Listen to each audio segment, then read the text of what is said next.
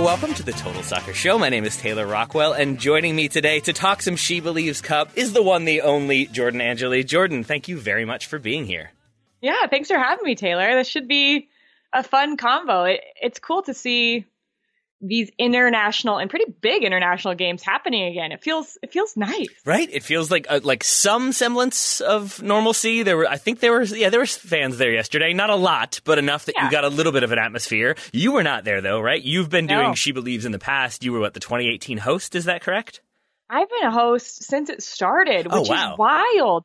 And I'm doing something virtually with She Believes Cup, which is nice to kind of still be a part of it. But it feels strange not being in the stadium, especially Exploria Stadium in Orlando. They typically have a game down there, so it's like that's kind of my March home. I go there end of February, beginning of March every single year, and that's just kind of how I roll. How, from what you've heard, how are players dealing with the sort of the differences in the tournament, in the format, in the atmosphere overall? Has it changed much in terms of their preparation or how they're approaching these games?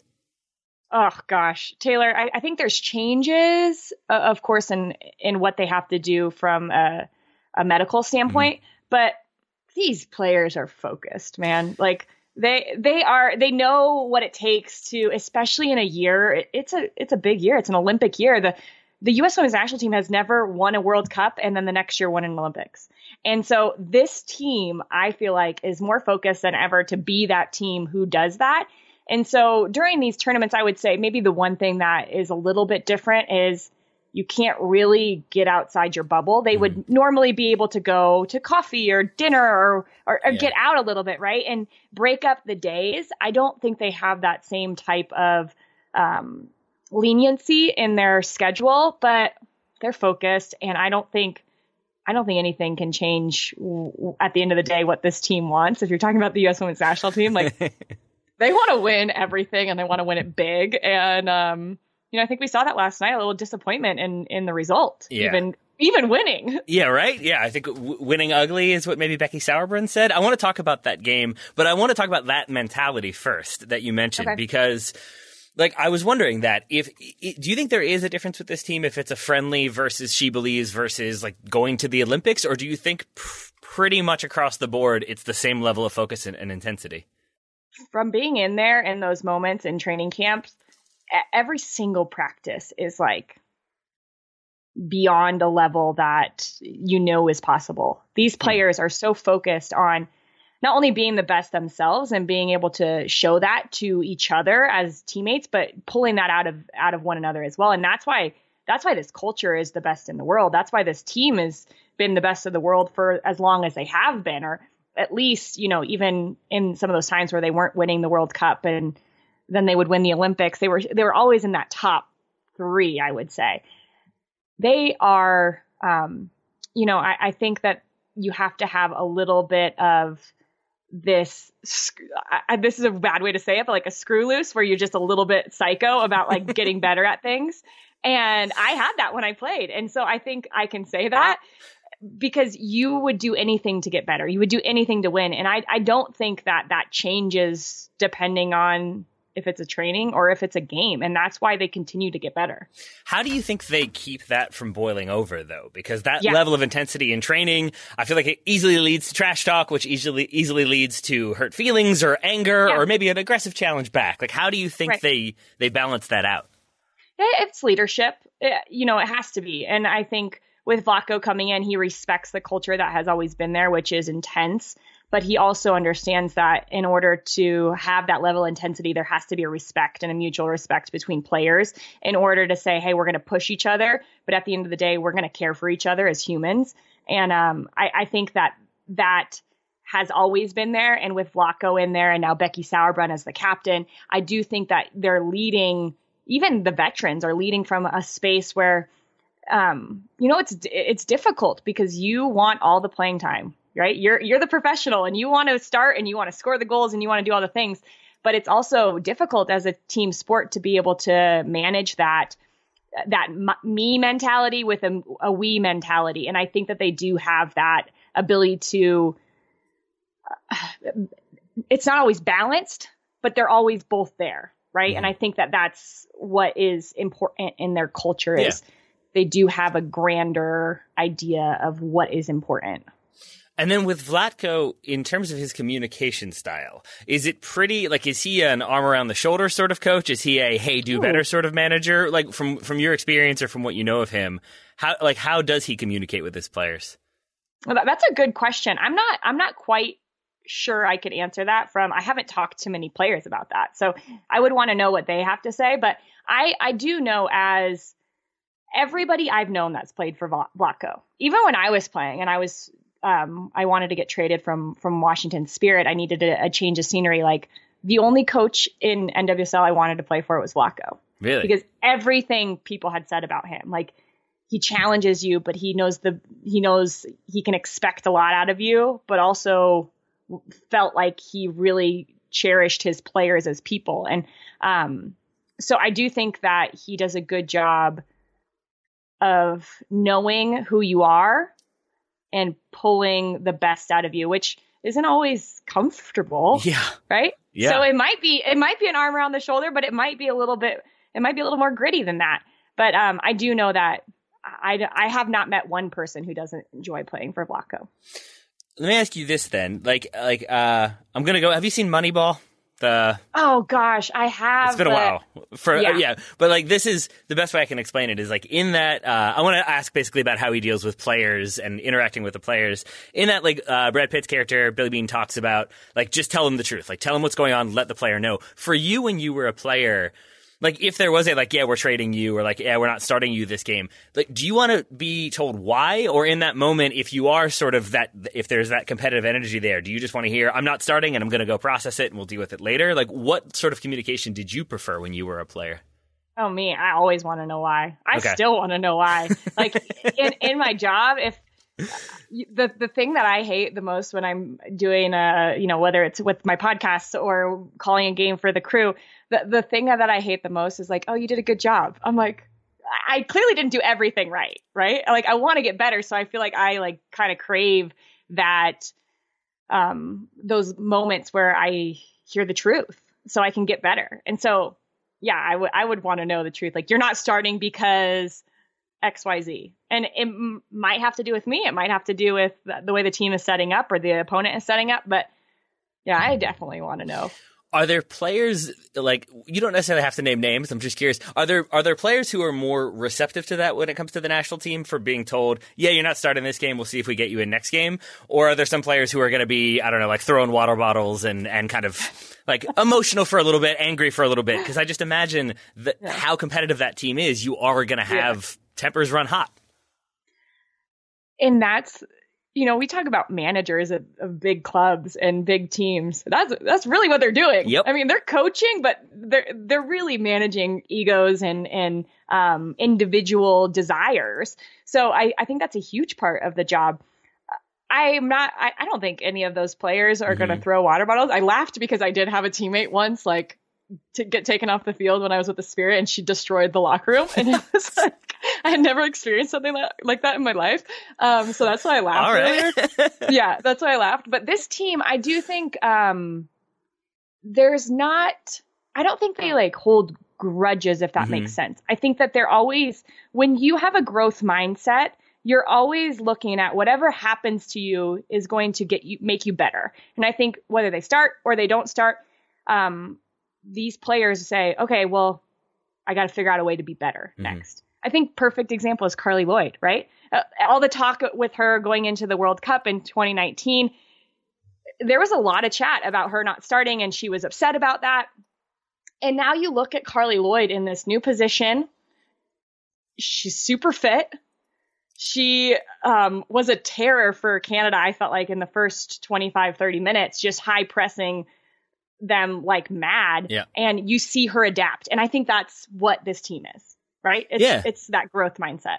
Well, yeah, it's just, I find them to be like one of the more fascinating teams that I've like covered or like had reason to root for, but also just pay attention to, because like you hear the stories about the old Manchester United teams, and there was this ruthlessness that sort of risked tearing apart the team at times, and Roy Keane being this like do better or else mentality. And I'm sure that exists with the national team at times, but you just don't hear about it. And it's this incredibly competitive team that are so successful with these massive personalities, but they seem to balance it so well. And I think it's a testament to the players and the managers. But yeah, fundamentally, it's just kind of an amazing accomplishment. Yeah, no, I'm with you on that. It does feel like there should be some psychology study that would teach us a lot about team dynamics and culture within this group. Yeah, right? I think going back even into the 90s and how they've sustained that and adapted it and grown it even over the last, 30 years. Man, all right. That's an episode for another day, but for now, let's talk about that Canada game you mentioned. Let's start with Carli Lloyd, since you already talked about her a little bit. Did not get on the score sheet, certainly tried to do so. What did you make of Carli Lloyd's performance up top for the U.S.?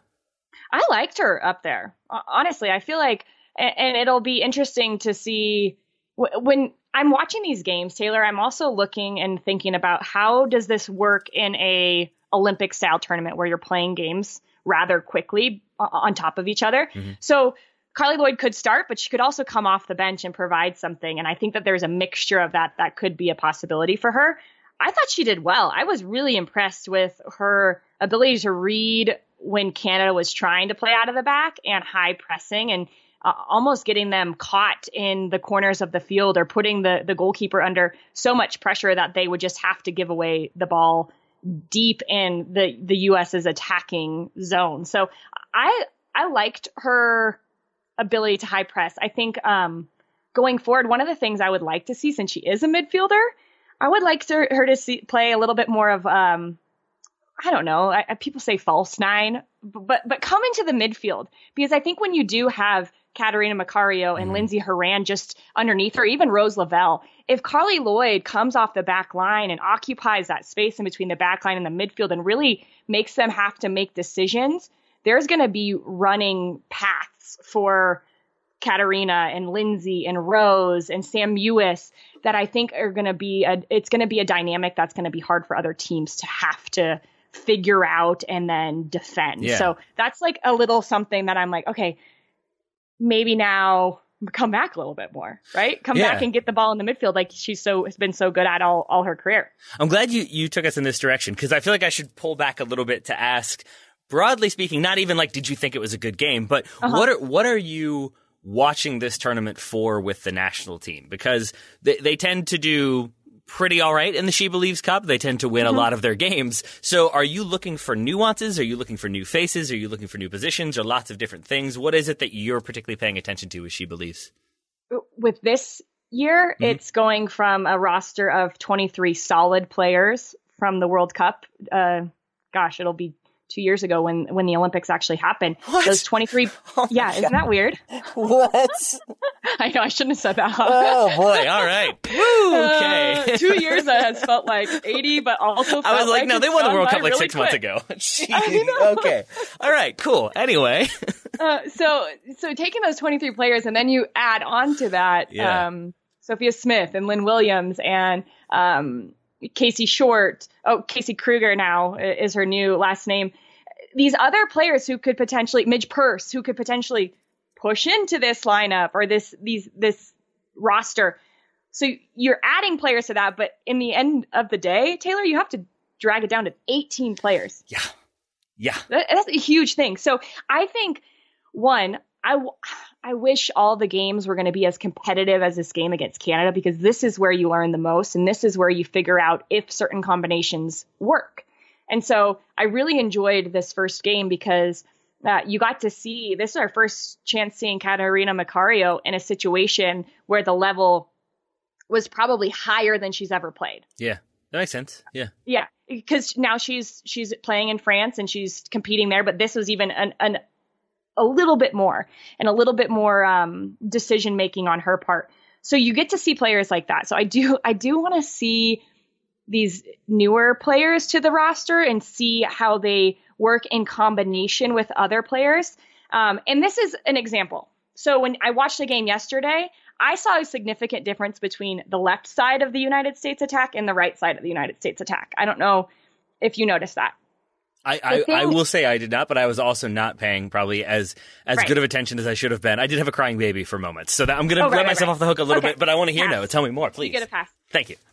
And this is why I found that distinction. So you have Crystal Dunn as your left outside back, and you have Midge Purce as your right outside back. I really like Midge Purce. Yep. I think she has a really good trajectory of growth, potential, all that. But the movement patterns of the left side were fluid.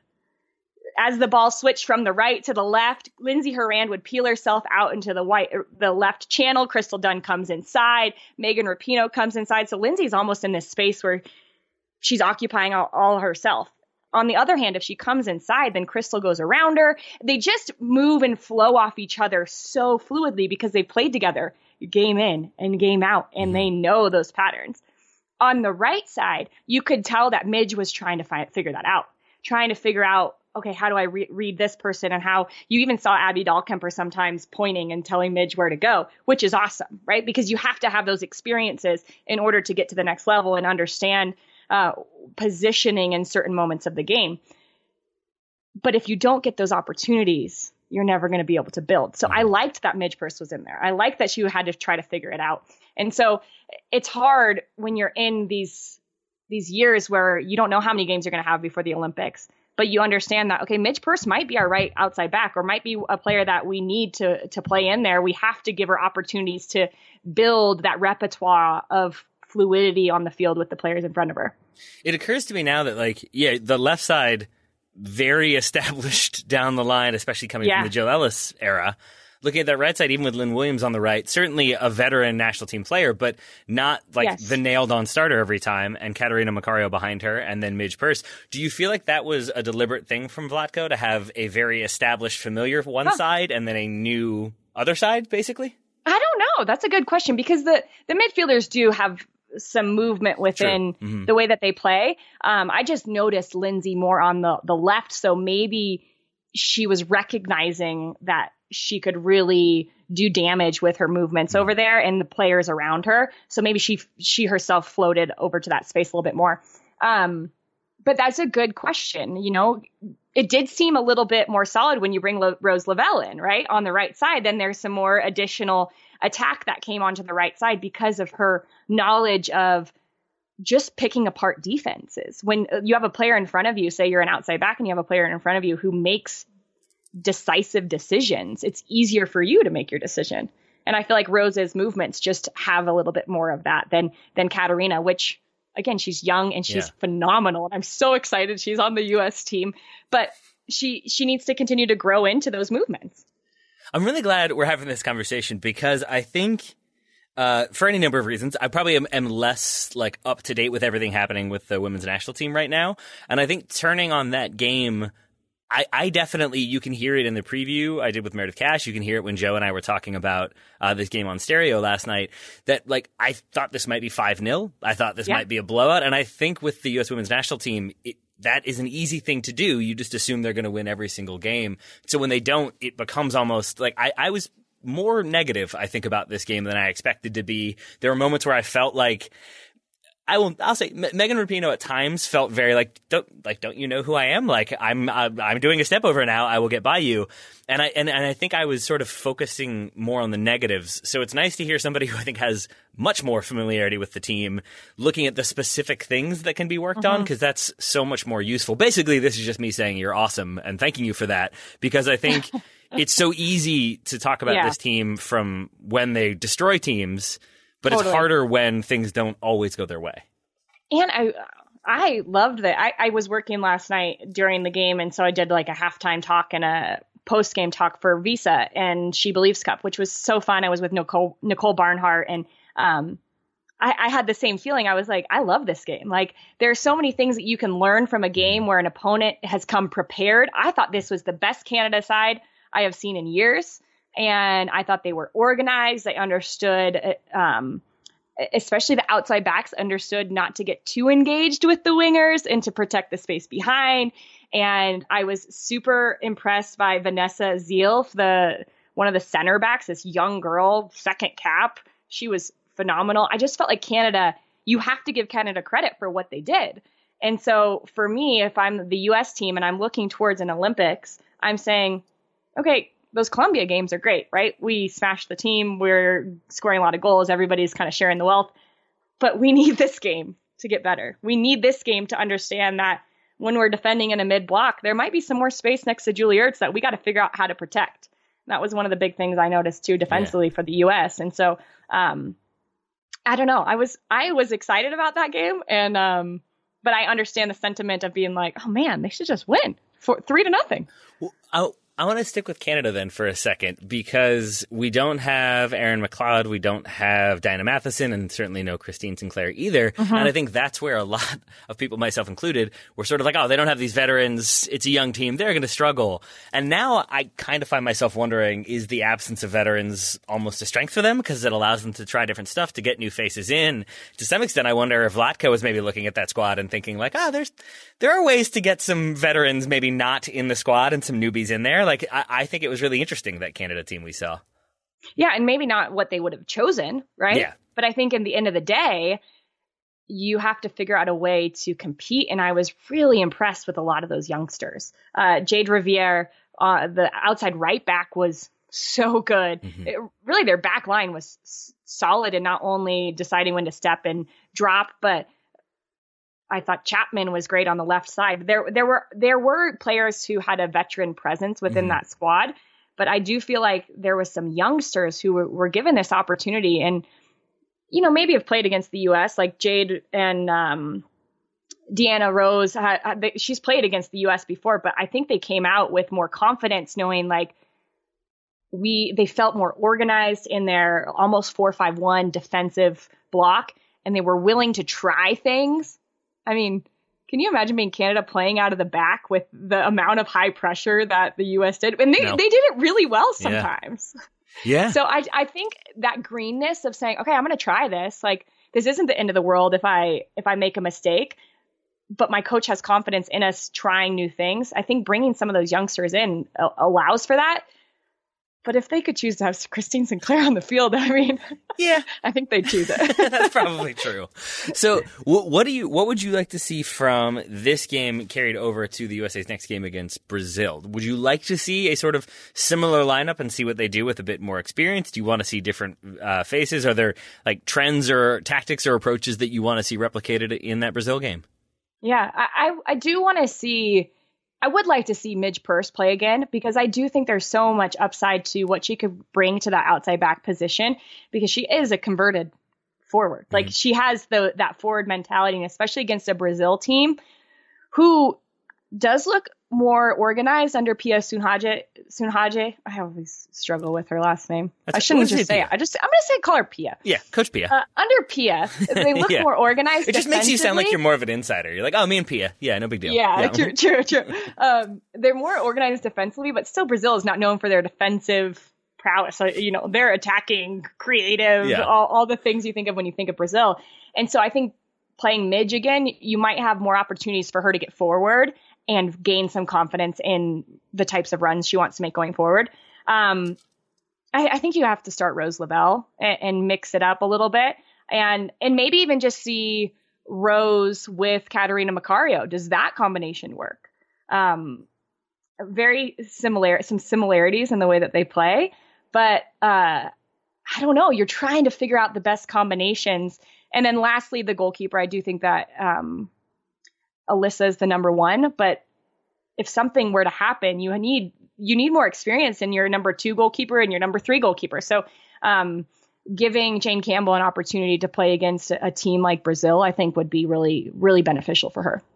And then to go back to like the Canada performance in the negative, like I feel like I kept seeing individuals trying to beat people, or I would see passes that would go out of bounds or were just a little bit astray. How much of that do you think is rustiness for this team? How much of it do you think is them trying new things, and was to some extent maybe a little bit of it just having a bad performance at times? I thought about that yesterday, because one thing that the U.S. has had a benefit of over, gosh, I don't even know how many years, is they play a lot of games. They have a lot of camps. They play a lot of games. And I do think one of the things that I felt like was happening, especially, I thought this game took 30 minutes to really settle into it. Like for either team, they didn't really look themselves or like threatening until 30 minutes. It was just sloppiness, I think, for both teams in decision making. And so I think it is just a little bit of not having that continuity that they get camp in and camp out, and knowing what those relationships and how those relationships have developed within training sessions to be able to translate that onto the field. So I don't know. It was a weird game, I think, when it comes to decision making and maybe movement off the ball in the attacking third for the United States. I think that lacked a little bit. But because it lacked, I think it's going to be like they're a team where they're going to be like, okay, well, this has to be better. So I'm imagining just so much more creative movement in the attacking third here for this game against Brazil on Sunday. If people are trying to keep an eye on that, I feel like you and Joe do a very good job of this with MLS Assist, is like explaining what to look for or how to watch for certain things. Like, what would that look like to you if there is more attacking movement, if the United States is being a little bit more fluid or creative? Yeah, that's a good question. And I think it might look a little different just because of the way that I saw Brazil defending. They were defending in a 4-4-2 block. So from Canada in this game, they were in more of a 4-5-1. So there's a lot of players in that central part of the field. The U.S. is going to outnumber Brazil centrally in this game on Sunday. So I think you're going to find a lot more little darting movements from the midfielders, either right between the two center players for Brazil or in behind the back line. I think that's going to be open a little bit more. I do think Carly Lloyd is going to come, if she's playing in that position, coming off the back line. And I think that it's going to set up for better overload situations in the channels. So continue to look for, can players get into the channels in numbers that are above Brazil? Say it's a 3v2 situation on the left side. I think the channels are going to be a little bit more open, whereas Canada really locked down the channels, I felt like. All right. And who do you most want to see in this game against Brazil? Who do you, for whatever reason, either because you want to see them do a defensive job? It sounds like Midge Purce is on that list, but any other names that you'd like to see either get a start or get more minutes? Well, it's funny you said that, and the first player I thought is Debinha, because if you're not watching Debinha, then you're crazy. So I thought Brazil first. I'm sorry. No, that's fair too. Yeah, we can talk about that as well, because we've only talked about them a little. Let me go to the U.S. first. Sure. Let's see here. Debinha is the correct answer, though, for what it's worth. You're absolutely right. If you're not watching NWSL and Debinha, and then you're crazy. So I'm just going to throw that in there. That's such a good answer. It's so difficult because this team, I mean, no other team can go to the bench and bring on who they brought on. Alex Morgan, Rose Lavelle, that's unfair. Kristen Press. I mean, it's just ridiculous.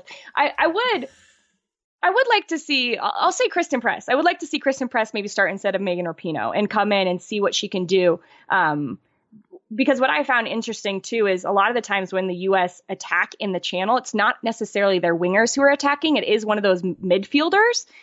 So their wingers tuck in and almost become like a 3 front against the back line. And when you have Kristen Press, Carly Lloyd, and it was Lynn Williams against those 2 center backs are now a back line for Brazil who's going to have to adapt to that. That's not the overload I would want in front of my goal. So I'm going to say Kristen Press. And I wasn't really impressed with her movement off the ball when she came in. You could tell she was studying what had happened. And her little runs in behind the back line were so well timed. And she probably should have gotten a goal there on that assist or ball from Lindsey Horan. So I'm going to go with Kristen Press. All right. I like that. And then for Brazil, is it just Debinha? Oh, gosh. I do like Tamaris, their outside left back. She is an interesting player to me because she does like to get forward and be creative and attacking minded, but she's not my number one. I mean, Debinha's my number one. She's so fun. I think my final question for you, I saw a number of different media members talking about Vlatko's notebook, and I'm very much on the outside of that inside joke. So I wanted to ask you if you were more familiar with what that was all about. Okay, what I understand of Vlatko's notebook is during the NWSL Challenge Cup in the summer, he was at every game and he was there in the stands evaluating. What a great time for a national team coach to see so many games at once. Oh, yeah. Right? And to see them all playing and new players, because some players didn't decide to play. And it was just, I think, a really good opportunity for him. So being Vlatko, he needed to take notes. And I felt like every time, I think this is where it happened, every time the camera would go up to him, he's like writing in his notebook, like, "Dear diary, I like number 23 on OL Reign." I don't know. So I think what happened is the NWSL fans and the women's soccer fans in the United States are just so hilarious and so wild. And they latched onto that and they created a Twitter account and basically were like saying what Vlatko was writing in his notebook. And that's where it started. And so now I think it's never going to leave him. It's just like you're conjecturing what maybe he's writing down. And usually they're really funny things. I feel like we need some way, like there needs to be some sort of heist. I need to know what's in there. I hope it is just like number 23 OL Reign with like a heart around it, but I feel like it's probably more tactical and precise. Oh, for sure. It really is. It was just funny how the fans took it and ran with it in a comical way. Yeah. All right. Well, Jordan, I really appreciate you taking the time to make sense of that game because, again, I think I was just sort of going and being like, they're going to win 3-0. And when it's 0-0 at halftime, it's that feeling of like, this is a disaster. And why isn't this working? And that doesn't look right. And it's really easy to focus in on those negative things, forgetting that like there's an opponent being very defensive and causing them problems. And that's what they need to figure things out. So I appreciate you putting the not even positive spin, but just a more logical perspective on things. You're welcome. I'm happy to help, Taylor. Thanks for Thanks for letting me chat about it. Of course. I feel like you are doing many different things. I feel like you are like a very busy person. So how much stuff have you got going on now? What's up next for you? So I'll finish the She Believes Cup next week. But doing a podcast with Joe Lowry, your good pal, MLS assist, and we're pumped now that we know the start of MLS season. So we can kind of get set and ready to do that because him and I are nerds and we love to talk about tactics. So doing that. And then, it's really all just leading up to potentially some Champions League work. And then the start of MLS season. And you're still going to be doing the work with the Crew? Yep. So I'm still with the Columbus Crew, which will be awesome. What an off season for us after MLS Cup to bring in some really key players, and it's going to be an exciting year. New stadium, the fans are reignited and amazing and just the best. So I'm excited to be a part of it. This conversation is via Skype. You're only hearing the audio. I can see Jordan's face. The glee on her face as she's describing these things is tremendous and terrific. So Jordan, thank you for that and for the analysis and insight today. I greatly appreciate it. Yeah, thanks, Taylor. All right, listeners, we will talk to you again. I think, Jordan, is it okay to say that you will be back in the near future to talk a little more She Believes? Well, I'm putting you on the spot here. All right, cool. Yeah, let's do it. Yeah, that sounds great. Appreciate that. Well, until then, thank you for being here, Jordan. Listeners, thank you all for listening, and we will talk to you all again very soon.